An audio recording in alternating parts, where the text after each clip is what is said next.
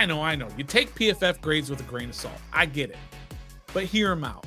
We're going to have on PFF Senior Data Analyst Nick Akridge to talk all about how they get their grades, their transparency, all that good stuff. Just hear them out on today's Daily Commanders Update for 24 October. Let's go. Greetings and salutations. Welcome to your Daily Commanders Update here on Ref the District for 24 October. I'm the Stoner. We are a proud member of the Believe Network, and we appreciate all of you who are checking in. Make sure you hit that like button. Make sure you hit that subscribe button. And if you're listening on audio, leave a rating and review. Turn on them auto downloads. Again, we appreciate everyone who does so. We've got a really cool show. Don't forget the rest of this week, live tomorrow. Thursday, special guest, former Redskins quarterback Jason Campbell will be on the show. Friday, Daily Commanders Update. Saturday, we've got your game preview for the Eagles. But let's get to today's show. We've got a lot to talk about. We're going to have Nick Akridge, who is a PFF Senior Data Analyst. He's going to come on and he's going to talk about some fascinating stuff of how PFF works and why maybe we're not doing our job when we're looking at those PFF grades. We're being a little bit too basic. But we'll get to that. We'll get to Nick here in just a second. But we got a few updates we want to bring you in terms of what's going on with the Commanders today. That's why we call it the Daily Commanders Update. All right, so I guess I got to bring this up here. First thing is, there's a lot of talk. We're 3-4. What do you do when you're 3-4 and you've lost 2 games to 2 of the worst teams in the NFL? You start talking about tanking. You start talking about trading. You start talking about firing people, all that good stuff. So the big rumors out there, of course, are on Chase Young and Montez Sweat. Are they going to get extensions, re-signed? Are they going to get traded? What's going to happen with those guys? Well, first of all, you should let it play out. But the trade deadline's next week. It's a week from today, 24-30. A week from today is the trade deadline. So teams have to figure out what they're going to do after only 8 weeks of the season. So that's the tricky part. But they do that so that you don't have teams tanking, because most teams aren't going to tank after 8 games. So here's a talk from The Athletic, from Ben Standig here in The Athletic. He says the Commanders have not had extension negotiations with Chase Young or Montez Sweat. That's what sources are telling Ben Standig. That makes sense to me that they're not talking extension. They don't have to. They've got a lot of options. The team has a lot of options. Don't forget, they can tag one of these guys. They can still trade them in the offseason. They can do sign and trades. Of course, they can trade them now before the deadline, but they haven't had any extension talks, at least according to Ben Standig and The Athletic. Also, Josina Anderson is pretty plugged in with this team. She says, it is my understanding that there are several identifiable teams that have both interest in trading for Commanders defensive ends Montez Sweat or Chase Young, and are willing to offer either a long-term deal ahead of free agency. That's what Josina Anderson says. Josina Anderson's pretty plugged in with the Commanders, so I would listen to that. But also, then you come to Sam Fortier. I don't think the market for Chase Young or Montez Sweat will be as robust as some fans want it to be. There might not be a Bradley Chubb type offer. Why? Because as some executives have said, some NFC personnel executives are saying, look, these guys don't have a contract at the end of the year. Why would we trade for a guy who we might lose in free agency? And if we do, we're not going to give you a whole lot. So that's basically what they're saying. They said for Chase Young, his inconsistency, his injury history, they don't like that. And so why are they going to give up so much for him? You might get offers of a 4th or a 5th round pick, and absolute best is a 3rd rounder. And again, remember, he's a 1st round selection for Washington. If he leaves and signs a long-term free agent contract with somebody else, Washington gets that compensatory pick of a 3rd round. Now, it's not good until the following year, 2025, but still, it's a 3rd round pick. So you're not going to let him go for anything less than a 3rd. And with Montez, somebody else, another personnel executive said, some team might be aggressive and willing to give up a 2nd round pick for Sweat. You might consider that as well. We'll see. This is what we talk about when the team is 3-4 and we look into Philadelphia, it's probably 3-5, and then you got to go on the road for 2 games to New England. Then you got to go all the way out to Seattle. Nobody likes playing in Seattle. Good Lord, this is what we do this time of year every year. And in fact, and when I say every year, I'm not kidding around. Sunday's loss against the Giants means Washington will enter the month of November without a winning record for the 5th straight year. This is from Jake Russell on Twitter. And the 23rd time in 31 years. Why do we do this to ourselves year in and year out? Slow starts are what this franchise is all about. We do it every year. Under Ron Rivera, he's had 2-5, 3-4, 2-5, 3-4. Those are the 4 seasons under Ron Rivera. He's a dead man walking. We know that. Whether or not he's going to actually make it to the end of the season, we're just going to have to wait and see what happens there. Next thing before we get to talk to Nick here real quick, the snap counts. The snap counts were pretty interesting to me, and I'm going to show you here just a couple of things. First of all, Chris Rodriguez on this list here had 9 offensive snaps. He carried the ball 7 times. So if I'm a defensive coordinator for, I don't know, Philadelphia, if I see Chris Rodriguez in the game, I pretty much know he's going to be running the ball. And by the way, he got 9, which was he got 7 carries on those 9 snaps. That's basically the same amount as Brian Robinson got. Brian Robinson got 8, and Antonio Gibson got 2. Your 6th round pick is outperforming 3rd round picks. Your 3rd round pick from last year and your 3rd round pick from 3 years ago. Wow. And people got mad at me when I called Brian Robinson a jag. Trev yelled at me and said, he got shot in the leg, Stoner. Yeah, I get it. But what has he proven so far? I don't really think he's a jag. I was just kind of doing that to rile up Trev because I knew it would. But he hasn't proven anything else. He's got 1 100-yard rushing game. It's just interesting that Chris Rodriguez got 9 snaps, and 7 of those he actually ran the ball. Quite interesting. And then let's go defensively. 2 things that stood out to me here defensively are the low snap counts again for Jartavius Martin, Quan Martin, and Emmanuel Forbes. Each of them only got 5 snaps apiece on defense. Ooh, that's a little bit crazy to me. We understand their struggles, but this is your 1st and 2nd round picks, and they're getting 5 snaps each. Now, Martin has replaced Jeremy Reeves on special teams, and he's doing an excellent job there. We saw him with a couple of nice tackles. So he's doing that well, but being out on the defensive field is it's not happening for him and Forbes. But I did find it interesting. I think both of them were in on the first series. That might have been their only playing time was on that first series. I know Quan Martin had he deflected a pass that Tyrod Taylor was trying to get connect to on a 3rd down. We're like, whoa, look at that. That's Quan Martin. And then another time say, whoa, there's Emmanuel Forbes. You weren't expecting it. That might have been it. First series, all right, get you a little playing time. Now get your butt out. We're going to let these other guys play. And also, look at Casey Toohill. Casey Toohill had 10 snaps. Now, if I'm not mistaken, last week, Casey Toohill had 2 sacks. So you're telling me that 2 sacks is only good enough to get you 10 snaps the next week? I mean, he only had 20 snaps last week, the previous game against Atlanta, but he made the most of it. And he had 2 snacks, 2 sacks. Might have had some snacks too.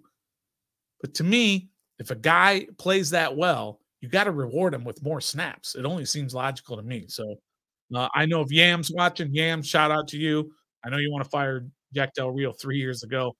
I may be coming around to your side with Jack Del Rio because this is ridiculous with the amount of talent and the way guys play. The Cody Bartons of the world and the Khaleke Hudson barely gets any snaps. How many snaps did Khaleke Hudson get? Let me check real quick. How many snaps Khaleke Hudson had? He had 26 snaps, 38% of the snaps on defense, Khaleke Hudson, who, again, had some really good snaps against Atlanta the week before. All right, so that's your updates here for your Daily Commanders update, but don't go anywhere. We have got a very special guest, which is Nick Akridge, a PFF senior data analyst, who's going to help explain PFF and get us a little bit more understanding of what they do. Here's Nick. All right, happy now to be joined by PFF Senior Analyst Nick Akridge. Nick, thank you for taking your time to talk with us here at Ref the District. Yeah, no problem, man. All right, so Nick, give us just a little bit of background kind of what PFF is. It's not like you guys are new. You've been around for a long time, but what PFF is and kind of your role within PFF. Yeah, so the company started, collecting data and grading players in 2006. So long before I was around to help them out with it. But essentially, it just started with a bunch of guys from the UK, believe it or not, that had an interest in football and wanted to know more about it, and started just charting plays, collecting data, and they built it up enough to where that every single NFL team's a client. Over 100 FBS teams. We've got FCS teams that are clients. And essentially what we're selling to them is every data point you could possibly imagine on a football field, all wrapped up into one incredible database that you can filter out with, the craziest things you can think of, and every snap is at the drop of a finger, and you can just open up the video, all 22, and they've got everything. So if you want to know how a quarterback performs under shotgun on third down with 3 wide receivers to his left, you've got all of that. You can just filter out. It's a pretty incredible database that they've built right now, and that's why they pay us the big bucks. But as for me, I'm a senior analyst on the data team. So what I've ventured into content a little bit. Some people might have seen some articles that I've written in the past. Ventured over into content just to kind of write and get my thoughts out. But at the heart of everything, I collect data. So Saturdays and Sundays, I'm sitting here in this office from basically noon to midnight on both days, collecting all the data you could possibly imagine. And then throughout the week, we kind of go back and review some stuff, collect some more data when we get better film. And that's essentially what we do. It's a data company, and it all starts with watching football. And then what's your connection to Washington, to the Redskins? I see you got some Redskins stuff behind you and all that. What's your connection there? I was born and raised in Northern Virginia. So I've been here my entire life. Grew up a fan of everything DC sports related. So for me, it was just kind of easy to use the PFF angle and start talking about Washington and all that sort of stuff. But I was a fan first before a PFF employee. Yeah. So who's your guy when you kind of look back? Who's your favorite Redskin player of all time? Santana Moss was up there. I love Santana. I love Chris Cooley. Those were two of my favorite players. Sean Taylor, obviously. But those are kind of the three that really stick out. London Fletcher was another one. Still have his jersey. Whenever I go back to my parents' place, I have the London Fletcher jersey sitting there. I even have a Brad Johnson jersey, which is wild. Sure. Yeah, that was a good year, man, when he was here. Yeah. So what is your, like, I don't know your age. I haven't asked your age. I'm not going to ask your age, but have you been basically on the losing side basically your entire life? Yeah. I'm almost 30. Okay. I'm 29 now. I'm almost 30. Sure. But yeah, I've seen nothing but losing. So I was born in 94. Their last Super Bowl was 92. So I've seen nothing. I've seen nothing but loss after loss after loss. Terrible teams, terrible quarterback play. So yeah, I'm not really sure why I'm still here. Yeah. Well, you got any hopes for the future in terms of the organization? A rough year this year? I think so. My family has always talked about they don't really care anymore until Snyder's gone. And he's finally gone, and so now we've got some people turning back around, and it's kind of nice to have the family really kind of be interested in it. And again, it was just kind of me for a while there, but now we're getting some family members back involved with it, and it's nice. That's good. There's a little bit of hope. So let's get into a little bit of PFF, and there's been some healthy/unhealthy debate via a good old Twitter about PFF and stats. And look, I'm going to be upfront with you. First of all, I'm an old head. I'm twice your age, basically. And so what I know is basic stats. Analytics kind of elude me a little bit, but I also think that these are more important than, numbers, what I see. But I understand PFF and the role that it plays and the importance of it. But the biggest thing I think in Commanders Twitter or the Commanders fandom is trying to understand what the heck is going on with the sacks and who's to blame. Because that's what we want to do. When you're losing, when you're 3-4, you want to blame somebody, something. Somebody's got to take the fall. And what I've seen just looking at the PFF numbers are 40 sacks that they've given up, and 18 of those are on the offensive line, or 18 are on blocking, because you've got a couple of tight end, or one tight end and two running backs. Yeah. How does one basic fan like myself, how do we try to figure that out and understand how you go from 18 or of 40 are on the offensive line? Where the heck are all those other sacks attributed to? Yeah. So it's never, I know, like you said, people want to blame someone. They want it to be either on the quarterback, the offensive coordinator, or the offensive line. Somebody. The truth is it's everyone. It's the quarterback, and it's, with the help of analytics and a lot of data scientists, they've kind of really shown that sacks and pressures can really be controlled by the quarterback and by the quarterback's play, where he's, situated in the pocket, how early he leaves a pocket, where he's scrambling to. Is he scrambling to, avoid pressure, or is he scrambling to leave a clean pocket because there's, good coverage downfield? There's so much nuance that goes into every single drop back that when you want to just try to place blame on one individual person, it's very, very tough to do. There are a lot of plays where you can place blame solely on Sam Howell, where he is either missing someone or he's taken off and running directly into a sack. There are some plays where you can solely blame one member on the offensive line as a total, or a running back who misses a assignment or something like that. There are other plays where there's pressure from other spots. He's forced to move. Then you get a cleanup sack. We're not charging anyone for a cleanup sack. So essentially what you can think of is someone comes blocked or unblocked.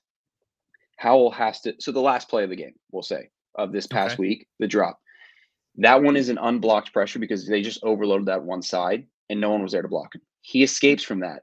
Now, if he escapes from that and gets sacked by someone else, we're charging that as a sack, but it's not going to be on Howell. It's not going to be on any blocker. It's just going to be an unblocked cleanup sack. So that's some of the numbers in there that you go from, 18 or charge the offensive line, and then there's 40 total sacks. There's other that are just on Sam Howell, where he is, like I said, either leaving a clean pocket, scrambling into pressure and stuff like that. But there's so much nuance with every single sack, and it's very tough to place blame on one individual. Can you say that? Are you in the camp, or when I say you, I mean PFF in general? Are you all in the camp of sacks are a QB stat? I lean that way. I think one of the biggest things you can kind of look at is Russell Wilson over these past couple of years. He was constantly putting pressure on his offensive line with his heroics, that he's scrambling out of the pocket and all that sort of stuff. And it looked great when it worked. And it finally, when he was young and was athletic enough to really, all of that stuff worked. Now we see it in Denver. It's not working as much. He's not as quick. He's not as agile to get out of that stuff. So you see a lot of those bad plays now that are coming to light. And you think of back of the time in Seattle where, he put that sort of strain on the offensive line. Patrick Mahomes is another example. He puts a ton of pressure on his offensive line, especially his tackles.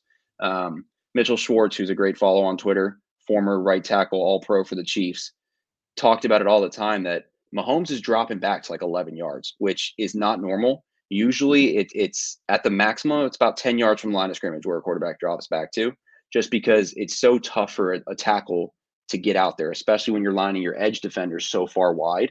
The more ground they have to cover backwards, the tougher it is. And he's constantly scrambling, constantly making all these hero plays. But the difference with Mahomes is his pressure to sack ratio, the amount of pressures that he turns into sacks, is always at the bottom. So he's good enough to get away with that sort of stuff. And it's something you see in a lot of these young quarterbacks now. I like to call it hero ball. They just kind of run around back there. They scramble forever. One guy that you can kind of point to that is really struggling with it, or has been struggling in the past, is Zach Wilson. At BYU, he was playing with essentially grown men on the offensive line, a bunch of 30-year-olds with kids. They had that as their offensive line at BYU. So he's able to run around forever and do all these crazy things. And when the play breaks down, it looked great when you're at BYU. But in the NFL, where you're not the best athlete anymore, it's very, very tough. And that's why he struggled. That's why I was a lower on him. A lot of other guys were lower on him. So yeah, it's just tough, the pressure these young quarterbacks put on their offensive linemen because of just how they have grown up playing, essentially. Yeah, makes sense. So taking off your PFF hat just for a second, do you think this is something for your team, for your favorite team, our favorite team? Is this something Sam Howell can fix before it's too late, before we got to move on to another quarterback? I hope so. I really, really hope so. That's true. I was a Howell fan. He was my second quarterback coming out of the draft. I won't tell you my first one because that might, discredit for it was Desmond Ritter. It was Desmond Ritter who was my quarterback one. So I was a fan of Sam Howell. I think there was just way too many questions with him coming out of college because he played in such an RPO heavy offense where there wasn't very many true drop back situations where you saw him going from 1 to 2 to 3 in his progressions. We've seen that in the NFL that he can do that if he has time. The problem is it's just a tad slow. And if you're a tad slow in the NFL, that's when these pressures and these sacks come because, again, everybody's quicker. Everybody's more athletic. You're no longer the best athlete on the field anymore. We haven't really seen someone kind of fix these sack issues. I think really the only one that we're kind of looking at is Josh Allen. I mean, Josh Allen is one of those rare quarterbacks that he was, completely inaccurate, running around forever, taking sacks, and he's the only one that's really kind of fixed it. But if you're kind of relying, he is an outlier because we've seen it a lot with other quarterbacks and it just doesn't work. But as a fan, I really hope he can turn around. I really wish he could turn around. I was a fan of Sam Howell. I still am. I think he's got the arm talent. I'm just wary of, kind of going all in because the sacks are a real problem. And it's tough to turn that around, especially, after him doing it in college for so long. And we're going on like 3-4 years now of him doing this from college to the NFL. Okay. All right. Putting the hat back on. You're putting the PFF hat back on. Fandom out the window. Here's something that Commanders fans have really had trouble processing. And that is the ranking, the PFF ranking of the offensive line as a whole for pass blocking, 8th best. Yep. But then when you look at them individually, and especially guys like Nick Gates, who's leading the league for centers in pressures and in sacks allowed, and the other guys, everybody can look it up. You can see how kind of poor they are overall or individually, but then somehow they're 8th. So how does that kind of mesh to an overall unit being ranked that high? The biggest thing that fans have to kind of look at is the amount of dropbacks they've had. And we've all known it's been a criticism of the enemy right now that they're passing the ball a ton. They just are. And you've had essentially the same 5 offensive linemen play every single game except for the previous one with Charles Leno going out. But right now, Nick Gates, Andrew Wiley, and Sam Cosmi have the 3 most snaps of any offensive lineman in the NFL. They are the top 3 right now. So when you look at those counting stats and sacks and pressures and stuff like that, of course it's going to be high. The more dropbacks you're going through, the more sacks, the more pressures you're going to allow. So the big thing to kind of look at is the grade first, but if you don't really agree with grading it and all that sort of stuff, that's fine. The next thing to kind of look at is pressure percentage. How often are they giving up pressures? And when you look at that, speaking of just Andrew Wiley and Sadiq Charles and Charles Leno and Sam Cosmi, they're a lot lower on the pressure percentage list than they are on the total pressures given up. It's just because they've had just an extreme amount of dropbacks. I mean, if we're looking at Andrew Wiley, if we're looking at total pressures, he's given up 26 on the season. That's the 8th most of any offensive lineman in the NFL. Right above that is Andre Dillard, a tackle for the Titans. He's got 27 pressures given up. Andrew Wiley's grade is 64, which is right above average in pass blocking. Andre Dillard's is 45. If we look at it, it's because Andrew Wiley has played almost double the amount of snaps that Andre Dillard has and has only given up 1 less pressure. Wow. So the thing that we have to kind of look for now is the percentage. It's no longer just counting statistics because obviously the more times you drop back, the more often you're going to give up pressures. Plus, if we're looking at the grades, we're grading on how quickly you win these pressures, how quickly you're beating your blocker. The faster you beat your blocker, the higher the grade. The slower you beat your blocker, the lower the grade. So that's kind of how the grade incorporates it. But if you don't believe in the grades, that's perfectly fine. I got no problem with people not believing in the grades. We still need to look at the other stats that we can kind of count and use that percentage to kind of see that, hey, maybe it's not as bad as what we really think. So when we look at those numbers, basically what you're saying, we look at those numbers, those rankings, those grades, if you will. Mm-hmm. There's so much more within all of that we're not looking at that's kind of skewing our view of how we're seeing these guys performing. Yeah. I mean, and for years, everyone's always thought sacks, they're on the offensive line. They're always on the offensive line. And I think we've now seen firsthand that it's not truly just on the offensive line anymore. It's the quarterback has a lot to play into that. And it's tough because I wrote an article talking about the whole Sam Howell sack dilemma and whatnot. And I broke down how many sacks Sam Howell's taken, how many the offensive line have taken, and then the other that we talked about before, the cleanup sacks and stuff like that.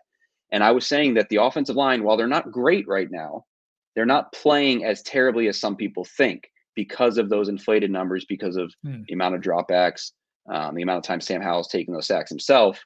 And then, of course, this past week, they go out and put their worst performance out there as an offensive line. Right. So that's kind of also really kind of skewed it. You look at the game they just had and say, how the hell are they 8th?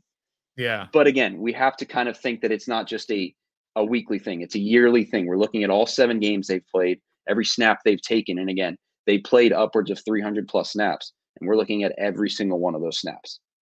Yeah, this is fantastic. This is exactly why I think it's so important of you doing what you're doing now, is coming on with us. And I know you talk to all kinds of pods and everything about these things so that we can understand us fans who don't really dig the numbers as much as we should.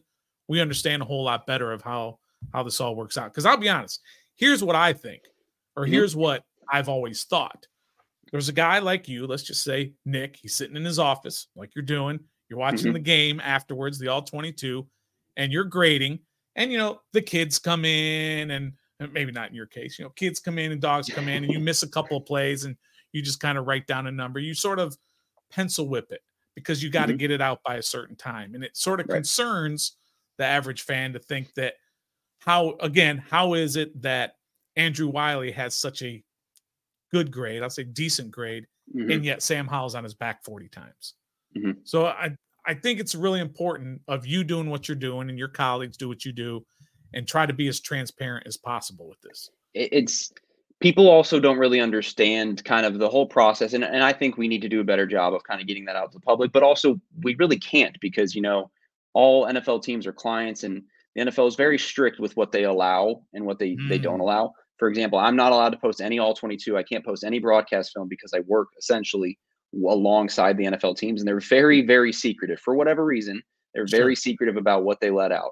So there's a lot of stuff that we can't really explain over Twitter and all that sort of stuff. But I will say that those sort of examples happen where someone, like I have 2 dogs, they come in, they're going crazy, they distract me, and I get through a game quicker than I think. Sometimes I'll go back and check it. Sometimes I don't. But that's why we have a review process in place. It's never just one person grading a game. It's never just one person grading a play. Everything is reviewed by people who have been doing analysis for years and years and years. Former coaches, former players, all that sort of stuff. We have these review things in place, and we'll have plays where it's just a meaningless game. It's a 14-point game with like 3 minutes left, and we'll spend 25 minutes discussing one play because a tackle might have lost or missed an assignment, stuff like that. So there are review systems in place so that it's not just one guy looking at anything. A lot of people think that because I'm the Commanders fan and I tweet out the Commander stuff that I do all the grades. It's not true. You don't do Commanders grades. I do some of them, but it's a kind of a randomized schedule. So sometimes I'll go to Commanders games, sometimes I'll get a Panthers game, something like that. Yeah. But there's other people reviewing it. That is a consistent review process every single week. And it's the reason we don't release grades and stats until noon the next day. We're doing them live. We get the film later that night. We review it essentially overnight. People are working overnight to review those grades. We're asking questions to former coaches, former players. They give us their input. We go back in, change the grades, release them at noon. Yeah, I was actually going to kind of give as a suggestion, but obviously you can't do what I'm about to suggest, is that if you had the all 22, and let's just say you're doing Andrew White, or you're doing a game or whatever. I don't know how you guys do it. If you do players, if you do the entire game, offense, whatever. But if you had the all 22, and then after each play, you showed what grade you gave each player, or however you did that. But I understand it's not possible. And I wish I could do that. I've been trying to I've been trying to convince people to do that, but again, Something like they're that, yeah. secretive. I can't even post all 22 anymore. I can talk about other people's all 22 they posted, but I can't Right. post it myself. I've gotten in trouble with that before. I can't do it anymore. I wish I could explain it, but that's what these conversations are for. Like you said, it's a lot easier for me to explain it face to face, sort of, than it is to use 100-something characters on a tweet. I find myself trying to limit those as much as possible, and it's very tough to do. It's very tough to change people's mind on that incredible app we call Twitter. Yeah, that's right. Yeah, totally understand. Just kind of one more question, I think. Again, this is me as an older guy and very basic thinking when I watch football. But should it be that, for example, if I'm watching a play where it's one-on-one of Charles Leno against Dexter Lawrence in this last week's game, and let's say they go up against each other 10 times, and PFF gives a grade to Charles Leno of a 75. Does that mean Dexter Lawrence should have a grade of 25? If I'm just doing those 10 plays and I'm doing those two guys one-on-one, let's say it's even training camp and they're having those one-on-one drills and they do it 10 times in a row. Should it be, is it too simple to look at it and say, if Charles Leno gets 75, then Dexter Lawrence should get a 25? It's not as simple as that, but we are grading blockers on a straight up win-loss sort of thing. If you lose a rep as a defender, you're getting a 0. If you win a rep as an offensive lineman, you're getting a 0. So the way that makes sense is it's a sort of offensive lineman. If you're getting a 0, it turns into a positive grade when we look at the 0 to 100 grades. If you're getting a 0 as a defender, it turns into essentially a negative. The more positives you stack up as a defender, the more negatives you stack up as an offensive lineman is when your grade starts to go up and down. It's the only way we can really do it, because we can't really grade, we can't give positive grades out for, just making your block on offense. We do in the run game, but it's tougher to do in offense because you're just kind of backpedaling and accepting getting hit essentially. Yeah. So it's tougher to do it that way. And that's when I think people kind of, look at the 0 to 100 grades and don't really understand how that's possible. And that's, I've always kind of said that if you can see our play-by-play individual grades that we're giving out, where you can, like I said, filter every -1 we've given to Charles Leno or every +1 we've given to Dexter Lawrence. If you can see those sort of things, you'd be like, okay, yeah, that makes sense. It's tougher because, again, we can't make those public because it's for the NFL teams. But I've always said that if people could see that, there's a lot less that they would kind of disagree on. Where we kind of get into a gray areas where we turn those pluses and negatives into a 0 to 100 grade. And that's when you kind of have people questioning, well, can you really turn something that's subjective into an objective number? It's tough for people to kind of wrap their heads around that. And for me, I'll never, disagree with that. Like, I think if that's where you are, you feel that way, that's perfectly understandable.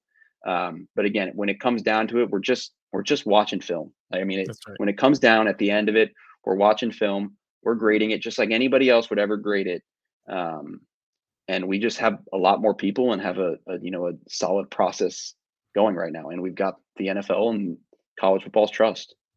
That's right. And that's the important part. They're the ones that's paying your paycheck. That's right. Or PFF's paycheck. So that's who you have to appease. But yeah, I totally get it. And Nick, you've been really good about coming on here and explaining this stuff. And we probably wouldn't be having this conversation if Washington was 5-2, but because they're 3-4 and they're losing to bad teams, we're frustrated and we're lashing out. And I do appreciate following you on Twitter. That it's at PFF _Nick Akridge. Is that right? Mm-hmm. Yep. Yeah. And following you is that you don't take the bait of people who are trying to just completely discredit PFF or what you guys do. I've done that in the past. You've learned your lesson, right? I've been posting these grades for like probably 3 to 4 years now. So I've learned who to not engage with. My favorite thing in the world is, like you said, after a win, the same people that absolutely hate PFF are the first ones to retweet the grades saying, "Oh my God, Chase Young did this, Jonathan Allen did this." The second we lose, it's like, are you sure about this? This is completely wrong. This is why PFF sucks. No one trusts them. You guys are nerds and all that sort of stuff. So no, trust me. I 100% understand. I kind of I take all the backlash after a loss, just lay it on me. Go to the mentions. It's a crapshoot in there sometimes, but after wins, that's when you get the fun stuff. Well, yeah, that's what I always say is that I don't reference PFF unless it bolsters my argument. And then otherwise, that's how everybody uses PFF. I mean, it's like people tweet it all the time. I said they love PFF when they agree with it. They hate it when they disagree with it. So yeah, hey, they're still talking about us. So that's it. That matters. All right, Nick, thanks for joining us here on Ref the District. Appreciate your time. You can follow him, like we said, on Twitter or X, whatever you want to call it, at PFF_Nick Akridge. That's Nick Akridge, a PFF senior data analyst on Ref the District. And until next time, be a fan.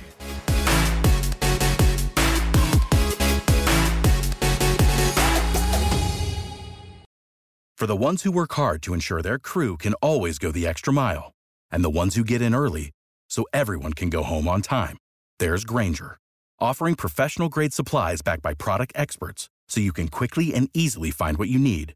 Plus, you can count on access to a committed team ready to go the extra mile for you. Call, click Grainger.com, or just stop by. Grainger, for the ones who get it done.